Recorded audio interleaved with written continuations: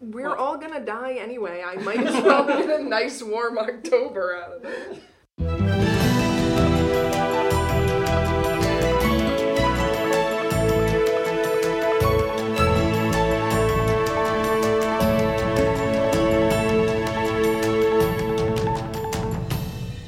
It's Friday, October 12th, 2018, and this is the Dutch News Podcast, your weekly chance to catch up with what's been going on here in the Netherlands. I'm Molly Quell, contributing editor at Dutch News and carpet critic, and with me today is my fellow contributing editor at Dutch News and Nazi Museum correspondent Gordon Derrick, and Paul Peters, Dutch News' avocado correspondent and occasional student. Molly, why are you a carpet critic? Because I was in an event yesterday that was in a place that had carpeted floors done in such a pattern that they looked like hardwood floors, and it was extremely disturbing and weird, and I did not enjoy it. And so I complained about this on Twitter, and then was told that this is like you were attacked by all the carpet loving exactly. people I was told that this internet. is art, and that I should appreciate the design. Oh, it was art. It's and it's design, and I should appreciate it. There's also a peanut butter floor. There's a peanut butter floor? Yes, it's an artwork in, I think it's the Boijmans van Beuningen Museum. We're going to talk about that later on. Yeah. I think it is there. Yeah. It's made by an artist, like 50 square meters of peanut butter.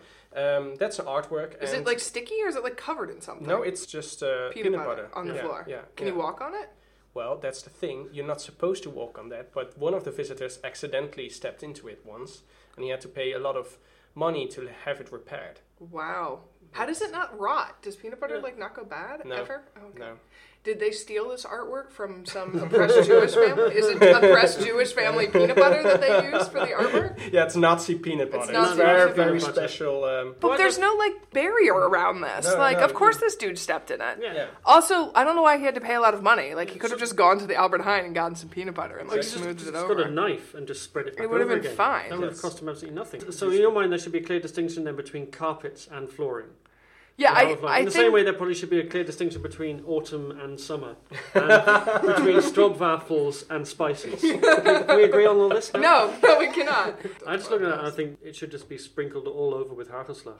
Otherwise, it's not complete to complete the look. Yeah, exactly. Can you imagine being the maintenance guy that got called that day to be like, and he's like, what's on the job schedule for today? Like, you're going to spread peanut butter over a 50 square meter part of floor. Shouldn't the artist doing that? I think so. I don't know. I don't know. So speaking of peanut butter floors, that peanut butter is located at a certain museum, and it is the reason that you are our Nazi museum correspondent, Gordon. Would you like to tell us a little bit about that? Well, not too much, because we're going to talk about it in discussion, aren't we? But it's about the Boijmans van Beuningen Museum in Rotterdam, which in the war, the director was unfortunately a Nazi sympathiser, and there's all kinds of stories about that we'll come on to in the course of our discussion, which is going to be about art theft. Yeah, very interesting topic. Paul, speaking of things that you can spread on toast.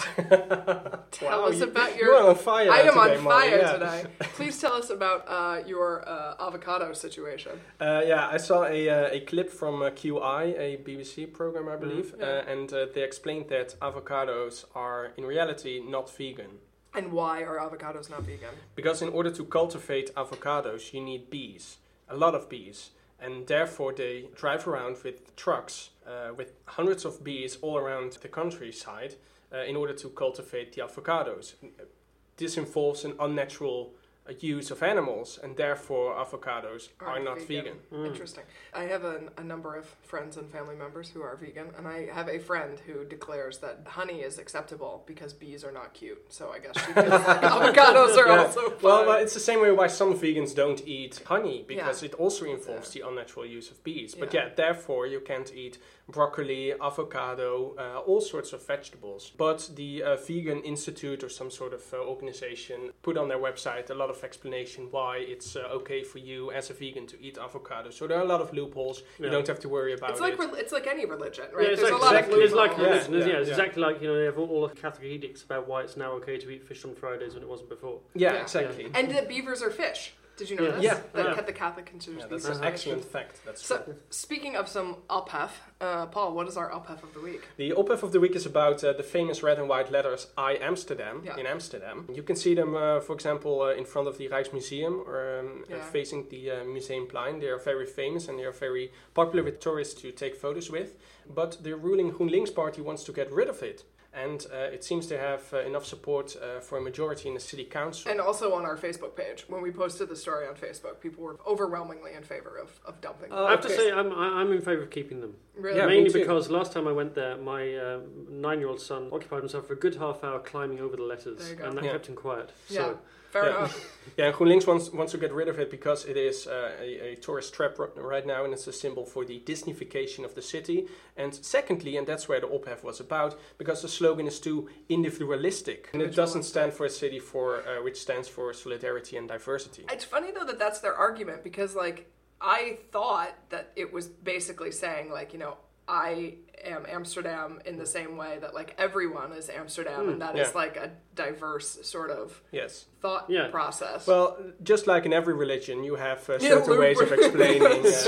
Fair enough. But I'm just wondering, is GroenLinks going to get rid of the I in their name too? Oh, I don't know. There's no I in team. No team, no. That's true.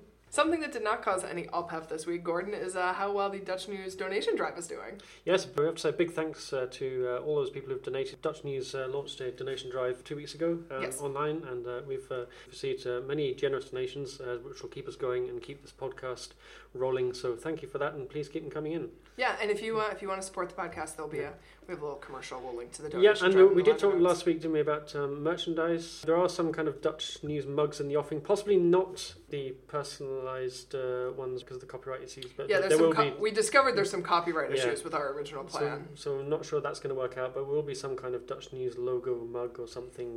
We'll figure it out by the end of March, by Brexit date. Yeah. By Brexit date. We'll get this. Actually, maybe what we should do is sell the mugs to sponsor Gordon being able to continue to stay in the Netherlands. Yes, please. You are going to get kicked out in March, right? On the current form, I probably will be, yeah. This week, we'll tell you why Mark Rutte was giving directions to Angela Merkel, why the D66 is endorsing child labour, and why a jogger got a surprise in Utrecht. It came as a big shock, but Alexander Pechtold announced on Saturday he would stand down as leader of the D66 party and would quit as an MP. Pechtold has been leading the party for 12 years, which is currently in the government coalition. Pechtold was recently involved in a number of scandals, such as an apartment in Scheveningen he received as a gift from a former Canadian diplomat, which he refused to report to the parliament's official gift register, and his ex-girlfriend, who accused him publicly of abuse of power and making personal attacks. In his speech, Pechtold said, "I'm leaving the stage now, I have given everything and it's time for new leadership."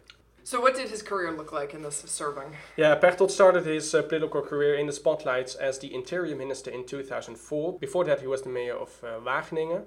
He started very young. I think he was 28 or something when he became mayor. The D66, big on child labour. Yeah, we're going to get there. Wait a minute.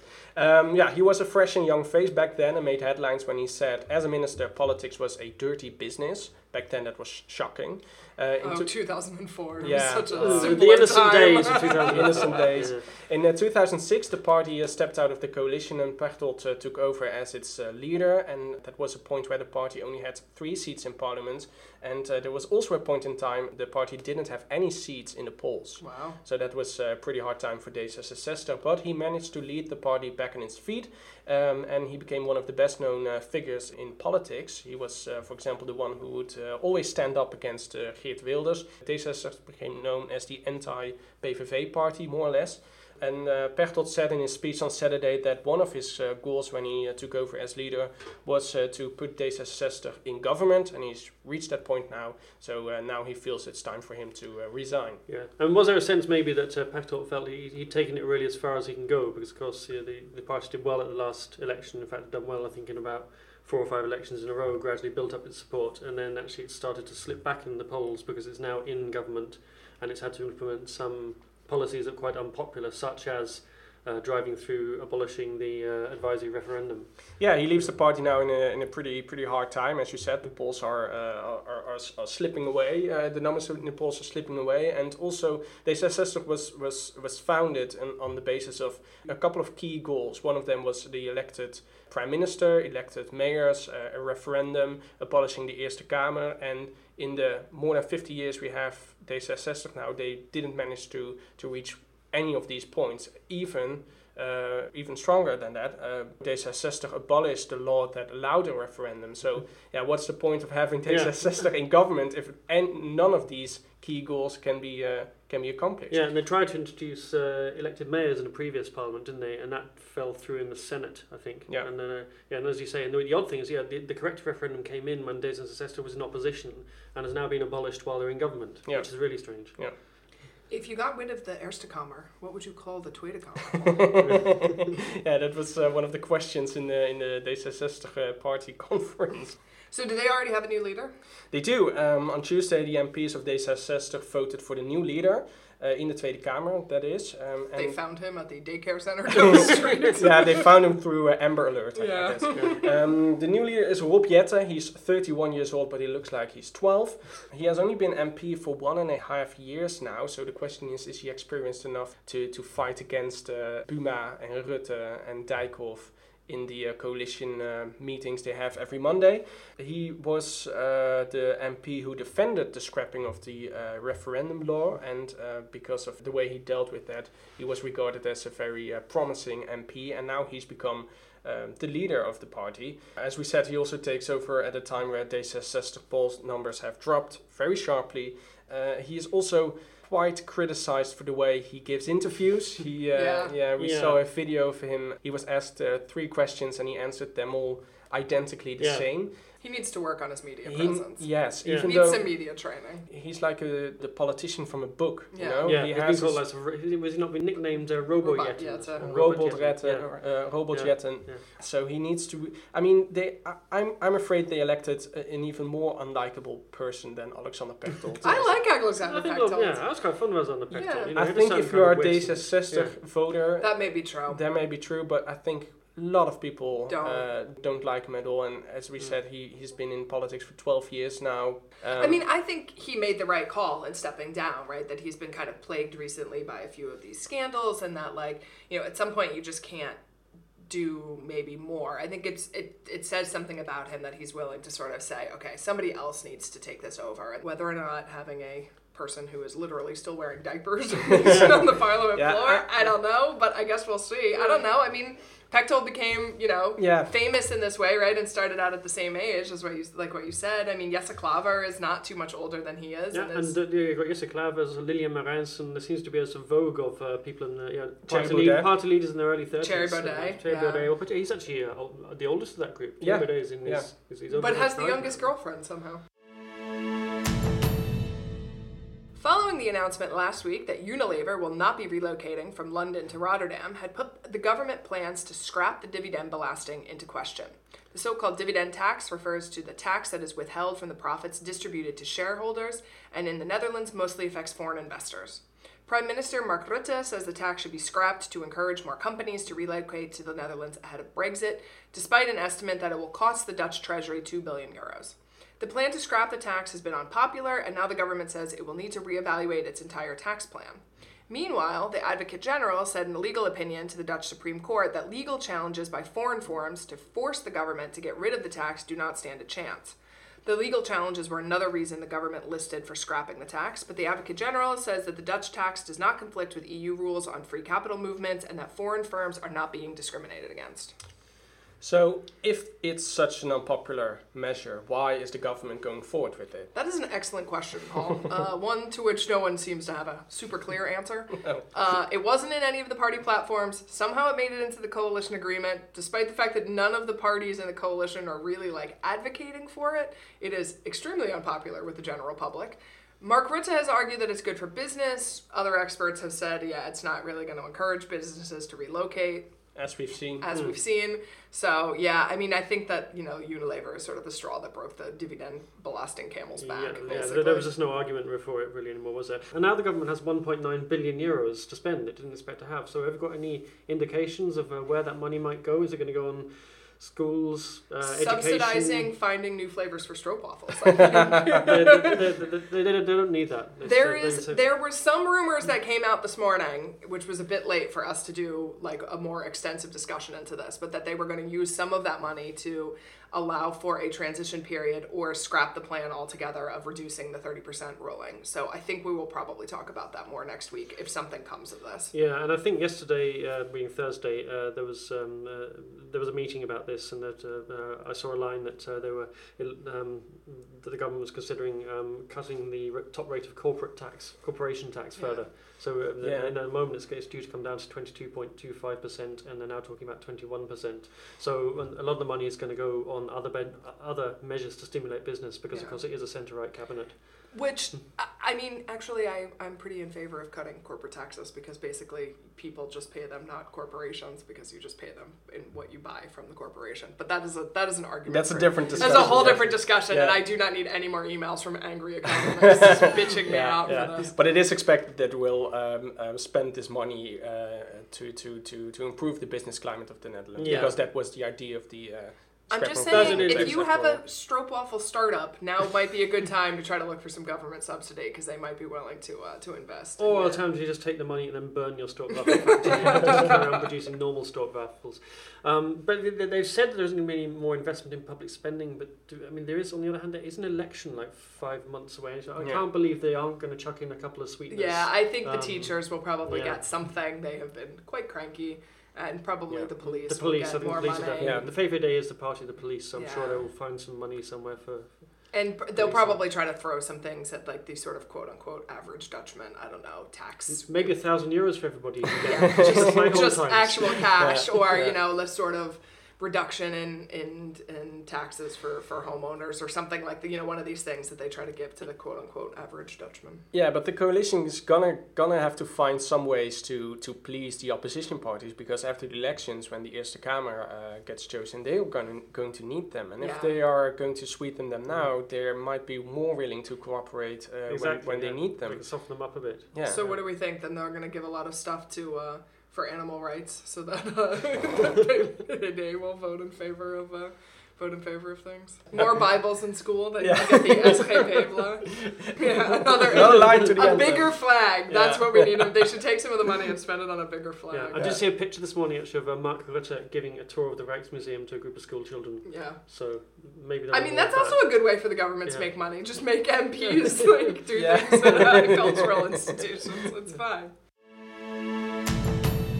A new feature of this year's Sinterklaas celebrations is the Zwarte Piet trials. 34 people have been summoned to court in Leeuwarden this week to defend their decision to blockade a motorway in Friesland last November. The #blokkeerfriesen, as they've been christened on Twitter, held up a... This is true. This is true, yeah. This is the official hashtag, Molly. They held up a busload of anti-Zwarte Piet protesters on their way to last year's official arrival parade in Dokkum.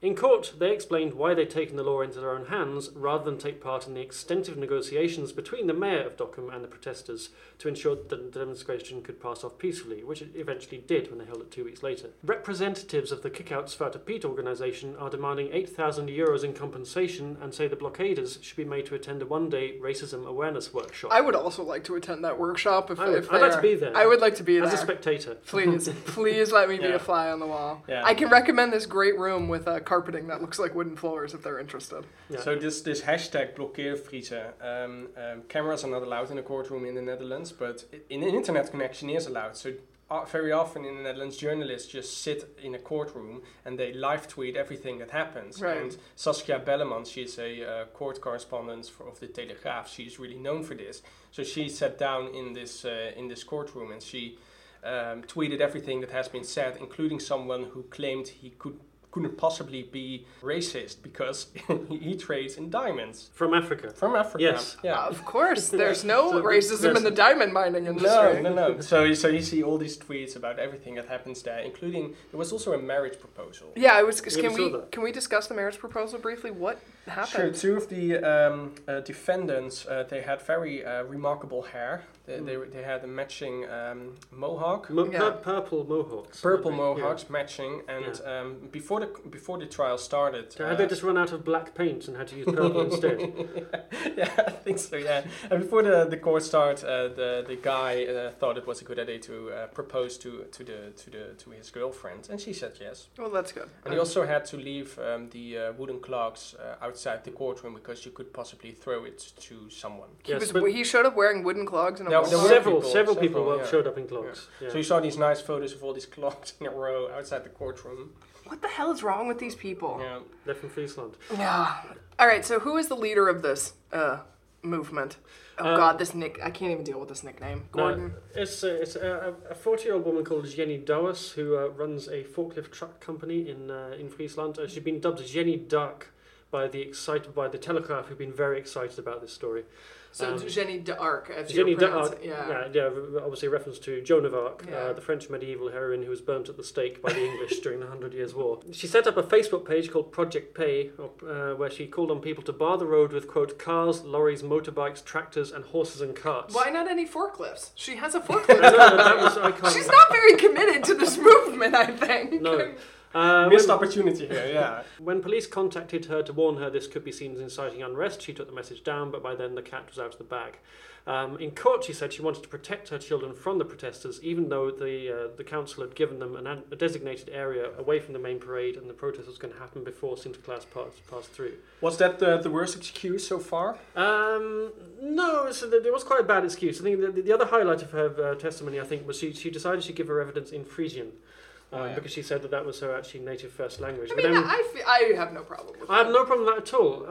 What was strange, though, was that when she was asked why she didn't write her Facebook page message in Frisian, she said, I can't write it. Okay, now I'm back to having a problem with that. Yeah, so that was quite a bad excuse, but also maybe the highlight for me was a character called Jan Zed, who's a biker. He claimed he was just riding about at the weekend, minding his own business, and he got caught up in the blockade by accident. But nevertheless, he then joined the WhatsApp group for the participants in the blockade. He turned up in court in full biker gear and a t-shirt with a man carrying a Frisian flag and a pitchfork. The judges also pointed out his tattoos on his fist, which they were SS tattoos. At which point he stood up angrily, walked up to the bench, said, "I've had enough of this. These are not SS. This is not an SS logo. These are lightning bolts." Which was the SS logo. The SS logo, exactly.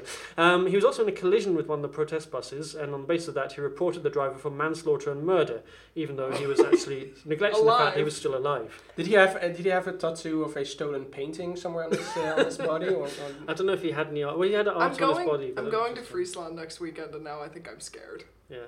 Oh, you shouldn't. Just avoid everything that has to do with Zwarte Piet or Sinterklaas.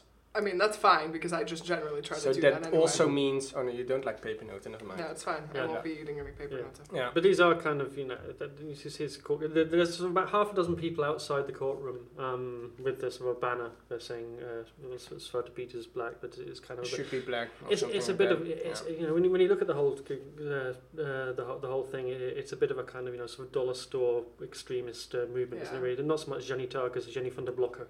Yeah. I mean, it's really, I think Blokker is a bit of a high-end thing compared, like, that's more of like an action. Yeah. I think it's a sign that, like, the Zwarte Piet discussion is slowly on its way out, right? When the only people defending it are people who are showing up in clogs to the courtroom with SS tattoos, that you're just,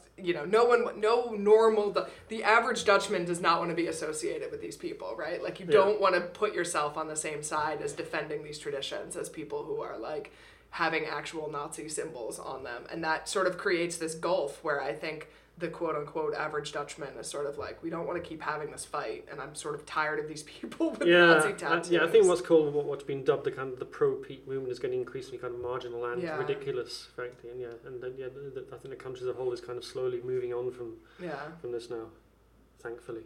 Thankfully, yeah. Normally Gordon is our Brexit correspondent, but he's cried uncle and is trying to pretend the world isn't going to hell in a handbasket. I'm not. I'm quite fully aware the world's going to hell in a handbasket. I hear that you have applied for a new Brexit-related job, though. Would you like to tell us about it? There are lots of exciting opportunities coming up in the UK over the next sort of 6 months, because that's when Brexit's going to happen, for people to join the resilience team at the Home Office, the Civil Service Division, which is now responsible for apparently introducing or devising resilience measures to deal with what they call the disruption arising from our decision to exit the European Union. Mm-hmm. So if you're a fan of phrases like major emergencies, I think this job description includes the word emergency 7 times, then there's the future's very bright. Yeah, and there were lots of people there stockpiling food and medicines and cheese water as well. and The Irish are stockpiling cheese now. I read this morning. Oh, God. Yeah. Anyway, King Willem-Alexander is not happy about Brexit either. The Guardian reported on Monday that the king, who has a state visit scheduled to the United Kingdom in November, told reporters that he regrets the UK's impending departure from the EU and that he has seen no evidence that the British government has had any success in appealing to individual member states over the heads of EU negotiators. He has also expressed concern about the impact that Brexit will have on trade between the UK and the Netherlands.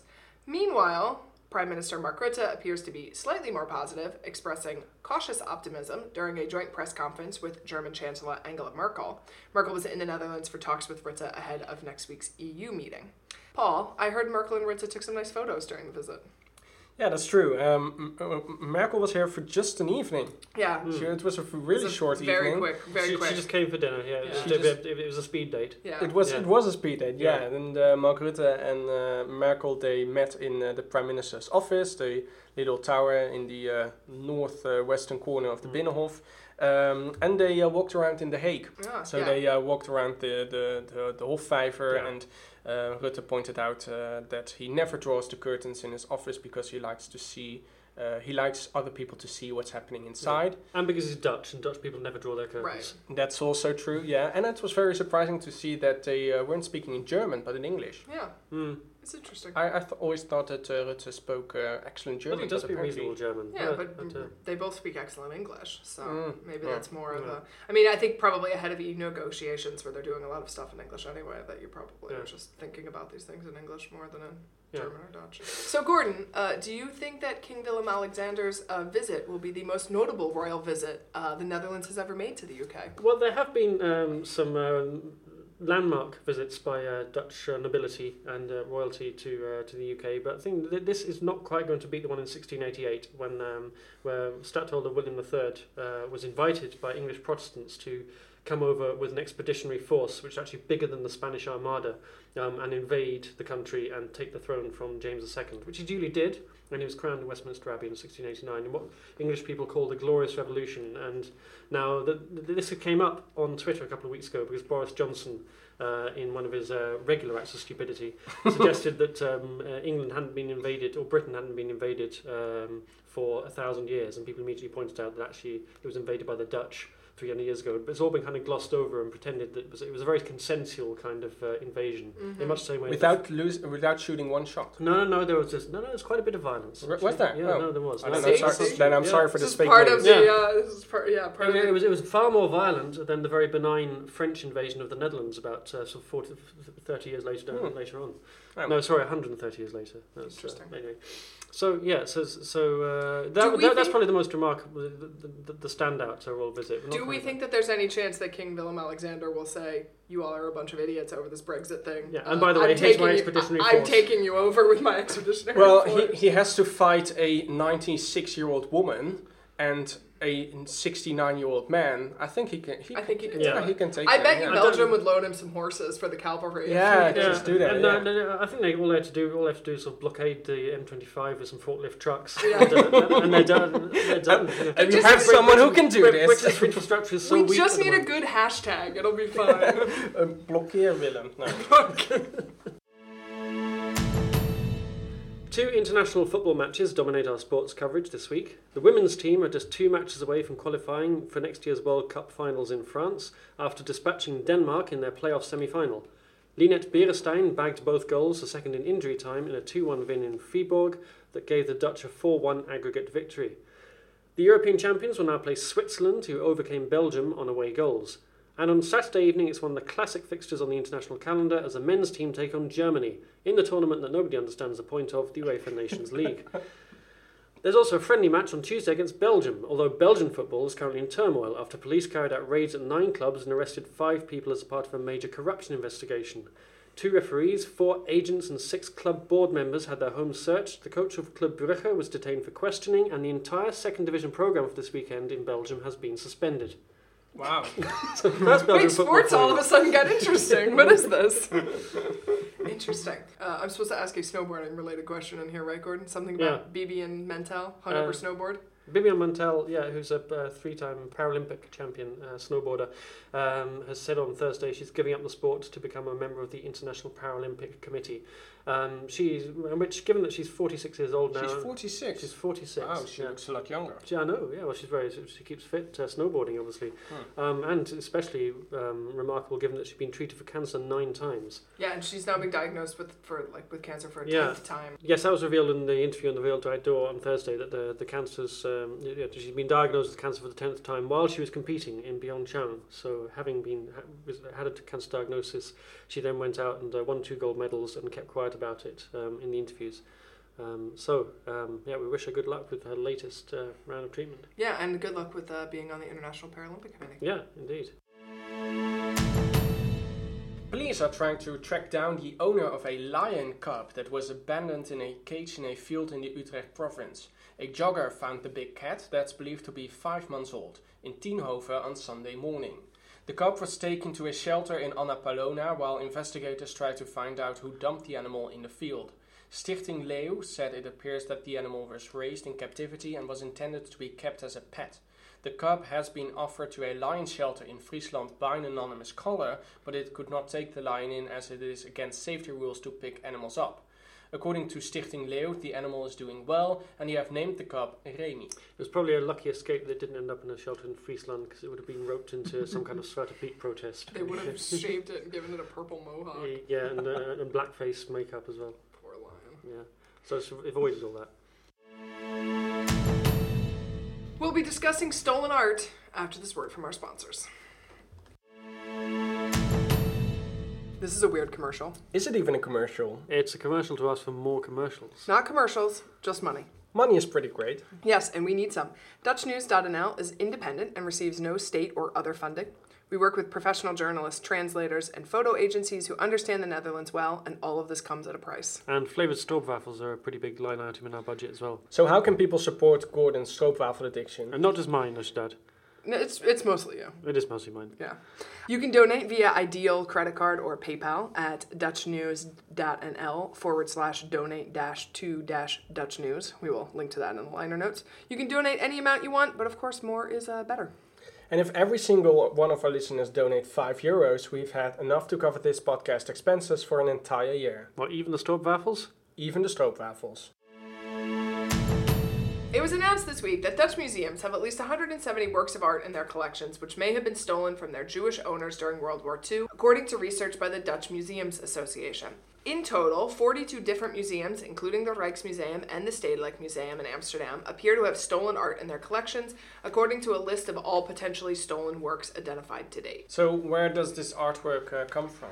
Art theft and looting occurred on a massive scale during World War II. Countless pieces of art were stolen during the Holocaust. Many were destroyed. The Nazis were relentless in their efforts to get rid of the Jewish people and also their culture. Kunstschutz is the German term for the principle of preserving cultural heritage and artwork during armed conflict, and looting was done on an organized scale. Of course, the Germans have a word for this. Yeah, but of course they also just wanted to obtain a lot of these works of art for themselves, didn't they?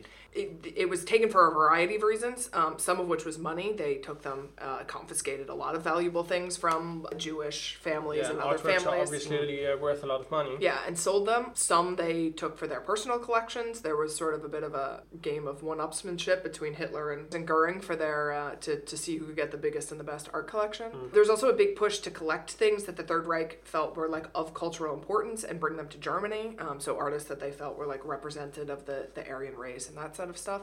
And simultaneously they were destroying works that were important to Jewish and other cultures. Yeah, and there were also stories about Jewish families that gave away their valuables or their artworks to others for safekeeping or to pay a price for something these people did, for example. There are a lot of reasons why art switched hands during the war. Yeah, exactly. Sometimes people were blackmailed or sort of forced into handing over their artworks or selling them for a very low price, much less than they're actually worth. Yeah, and all of those artworks that were sort of taken under these like circumstances are many of them are included on like this list. So it's not just art that like physically the Nazis just showed up and like ripped off of your walls, but also if you were a family that was fleeing and was forced to sell your artwork to buy passage out of everything had changed hands in an obscure way. Yeah, basically. Basically. Yeah, and now the museums are basically doing this audit of everything that's in their collection to see what they have on their walls or in their storage that's actually been stolen or misappropriated from Jewish families. Yeah, it's interesting. I mean, you might be familiar with this like concept of the Monuments Men, which like comes from a movie and a book of the same name. So basically, after the war, the Allied powers put together art experts to attempt to recover stolen art. It's sort of an interesting moment in history because the powers that be were really recognizing the importance of art in culture and trying to preserve like what had been destroyed. Previously, generally, you know, if you blew up art museums and buildings of cultural significance and stuff like that, it was just considered sort of like the cost of war. But after World War II, in part because the Nazis tried so hard to just like eradicate like Jewish culture and the culture of say, you know, gypsies and people of other sort of like groups that they didn't like.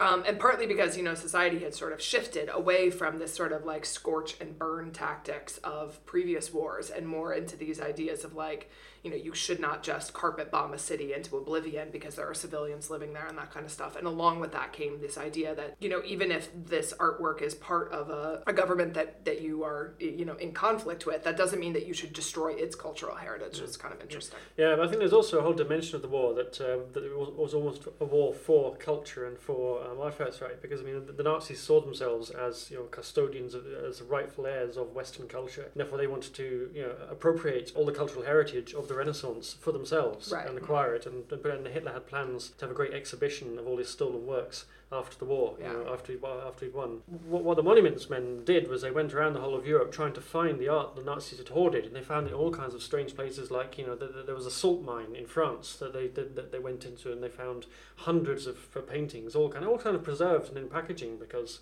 you know, the Nazis thought that after the war they could put them back on display because they claimed that heritage. Very well labeled and where it came from. So that basically helped them bring these pieces of art to their rightful owners. And the Germans also participated in destroying works of art that they didn't find acceptable or valuable enough. So there are a lot of paintings from Picasso and from other paintings from his era that were destroyed during the war because they were simply deemed not worthy enough. No, there's this whole concept of entartete Kunst, degenerate art, which they even had an exhibition before the war of art that they deemed, you know, was wrong, or the wrong kind of style. You know, all modernism basically was wrong, and they wanted to destroy it. They wanted to preserve what they saw as traditional Renaissance art. Yeah, something like 20% of all of the art in Europe was looted during World War II, which is an insanely high number.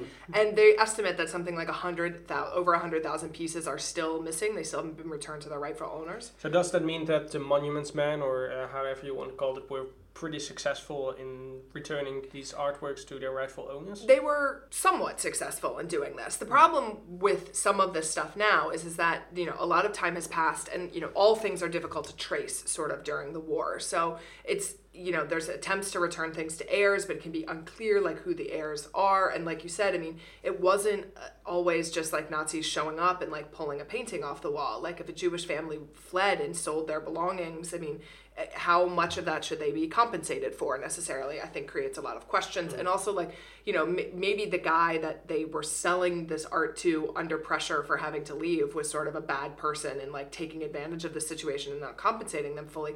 But if that person turned around and sold those paintings again and then they were sold again, I mean, the person who those paintings ended up with, right, they didn't do anything wrong in the beginning. So it raises a lot of questions morally, and also legally it's a very difficult question. There are whole issues of who you compensate and how you compensate them, because you say often the work was sold on during or after the war, and people bought it in good faith, not realising it was stolen or misappropriated art. And sometimes, of course, the paperwork was all forged. So, you know, if you had a hot painting, you know, a stolen Jewish painting, you would then sort of devise a whole paper trail to show to look as if it was legitimately obtained. Right. Well, and also, I mean, you know, some of this stuff just nobody knows kind of where it came from, or like it's hard now to go back and say like, you know, you had silver or you had china or you had some sort of like household item that was looted and stolen, but you know, people don't always have, you know, receipts. It can be difficult to identify these things. I mean, whole families were massacred during World War II. So, I mean, it's a really difficult thing, I think, to like sort of rectify now, but they are trying to make some steps forward. So in 2009, the Museum Association in the Netherlands requested that Dutch museums look into their collection to see if any piece had questionable origin. This is where this report came from. The only museum that hasn't completed that is the Rijksmuseum, which has a lot to do with the fact that the Rijksmuseum is huge and owns just an absurd amount of art. So it's been a little hard, I think, for them. It's taken a bit more effort for them to do it than some of these smaller museums. But yeah, so there's a lot of discussion about like how you best return these. Should the museums keep them? Should they compensate families? That kind of stuff. And where does Boijmans van Beuningen step into this story? Yeah, so the Boijmans van Beuningen Museum in Rotterdam is kind of interesting in this context because the director during the war, Dick Hanema, was a very ambitious young museum director, but he was also a Nazi sympathizer. So he sold a lot of art to Hitler, about 500 paintings. During the course of the war. So that museum are also very conscious of their heritage during the war and the complications of it, and they're quite open up front about it, and they have exhibitions of, about what Hanema did during the war. And they actually carried out their audit, and they were actually sort of pleasantly surprised to find that actually there were only 5 stolen items in the museum's collection. I think they feared there would be many more, given that history. Yeah, but he was kind of interested as well, Hanema, because one of the other things about the art that the Nazi artists obtained is because some of it was fake, some of it was forgeries. And there was a famous fake painting in the 1930s, which was a painting that everybody thought at the time was by Vermeer. It was a Bible scene, which actually turned out to have been faked by an artist called Han van Meegeren. Who and Goering obtained this painting in good faith, thinking that he paid a huge amount of money for it, and actually traded, I think, about 200 other works of art for it, thinking it was an actual Vermeer, and hung it in his own house, and discovered when he was on trial at Nuremberg that it was a fake. Good. Which is a bit of a blow to Goering, good. So, yeah. That's a good. I feel good about them finding that out on the trial at Nuremberg. Yeah. Just a little extra twist to the knife. So, but yeah, I mean, there's been a lot of, obviously there was a large Jewish population in the Netherlands. There were a lot of Jews, like Anne Frank's family, who relocated from Germany to the Netherlands prior to the war breaking out in an effort to get away from the things that the Nazis were doing there. Many of these families had art collections. There's several famous art collections that were sort of sold off at kind of rock bottom prices or kind of traded in exchange for freedoms and these sorts of things. A number of these things from these collections have ended up in Dutch museums over the years. There's a lot of discussion about what these museums should do and in what context you place these works of art and that kind of stuff. And whether or not compensation should be given. And how you compensate, right? Because, this is, now our, Paul's and I's, sort of grandparents, great-grandparents generation, so they can have quite a few sort of heirs out there in the world. So I think it can be very complicated to sort of appropriately like return or refund, and compensate for sort of what happened. Yeah, and there's of course the question of what you do with the paintings once you've discovered it's a book of stolen art. Do you just compensate the family and carry on displaying it, or do you give it back to them? It's a very and who do you give it back to, right? Exactly. So like if you have if your grandparents, great-grandparents survived the war and went on to have 5 or 6 kids who went on to have 5 or 6 kids, now there is a generation of great-grandchildren of 30 or 40 of them, right? And there's only one painting or 2 paintings, right? Like you can't cut it to pieces. You can't, right? Exactly. So I or think you there's can ask questions even more money for it. Yeah, and I think there's also a larger discussion that kind of goes on in the art world about like who should own art and like what the public right to access that art is. Some of these works are like of historical importance, and there is some discussion, like I think in the art community, that works of historical importance should not be in private collections where people can't see them, but should be on display in museums. And so I think that to some degree also comes into play. It's just one of many, many things that is a terrible sort of history that happened of World War II. It's one of the legacies of the war. But just the sheer difficulty of actually organising this kind of display kind of illustrated by things like the Goudsticker collection, some of the most famous collection of stolen Nazi art, which was belonged to a collector called Jacques Goudsticker, who had about 200 paintings in his collection. He died on his way trying to flee when the Nazis first invaded. I think he had an accident on a boat. Yeah. And as a result, the Nazis then basically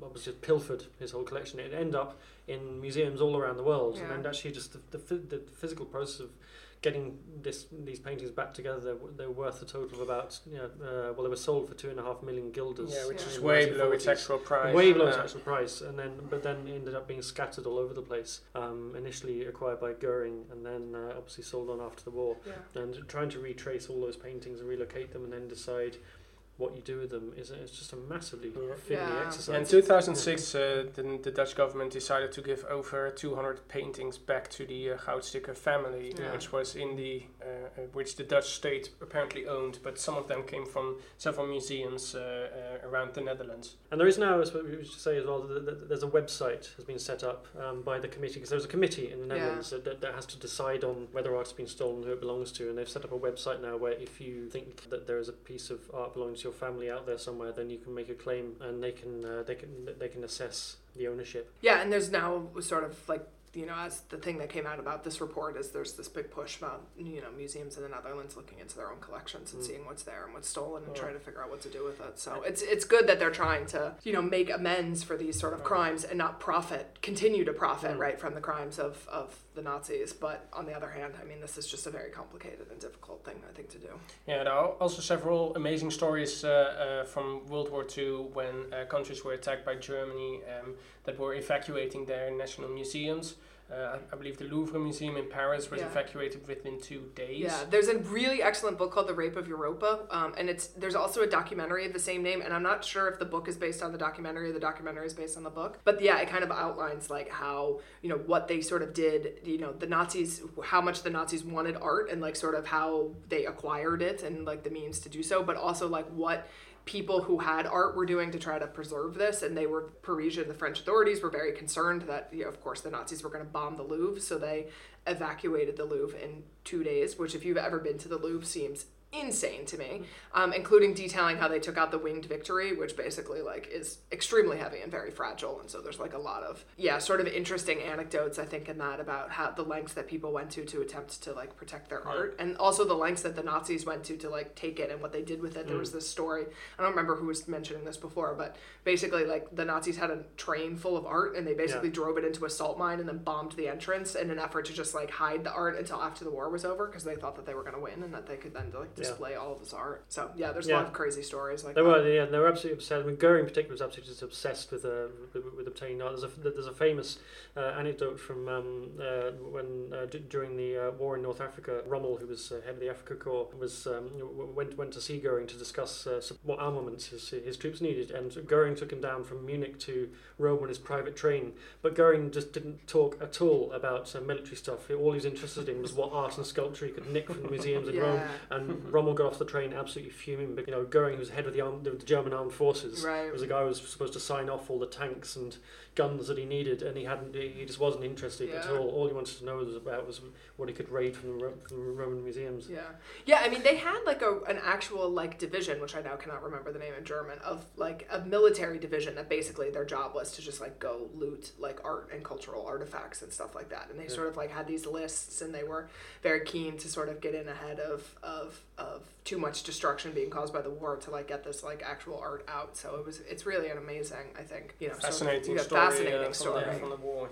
That is all that we have for you this week. This podcast is a production of Dutch News, which can be found online at dutchnews.nl. We will include links to everything we've talked about today in the liner notes. You can get in touch with us by email to podcast@dutchnews.nl. If you want to help us out, please subscribe to the podcast and leave us a rating. You can also donate to the Dutch News donation drive. My thanks to Gordon Derrick and Paul Paters. I'm Molly Quell. We'll be back next week.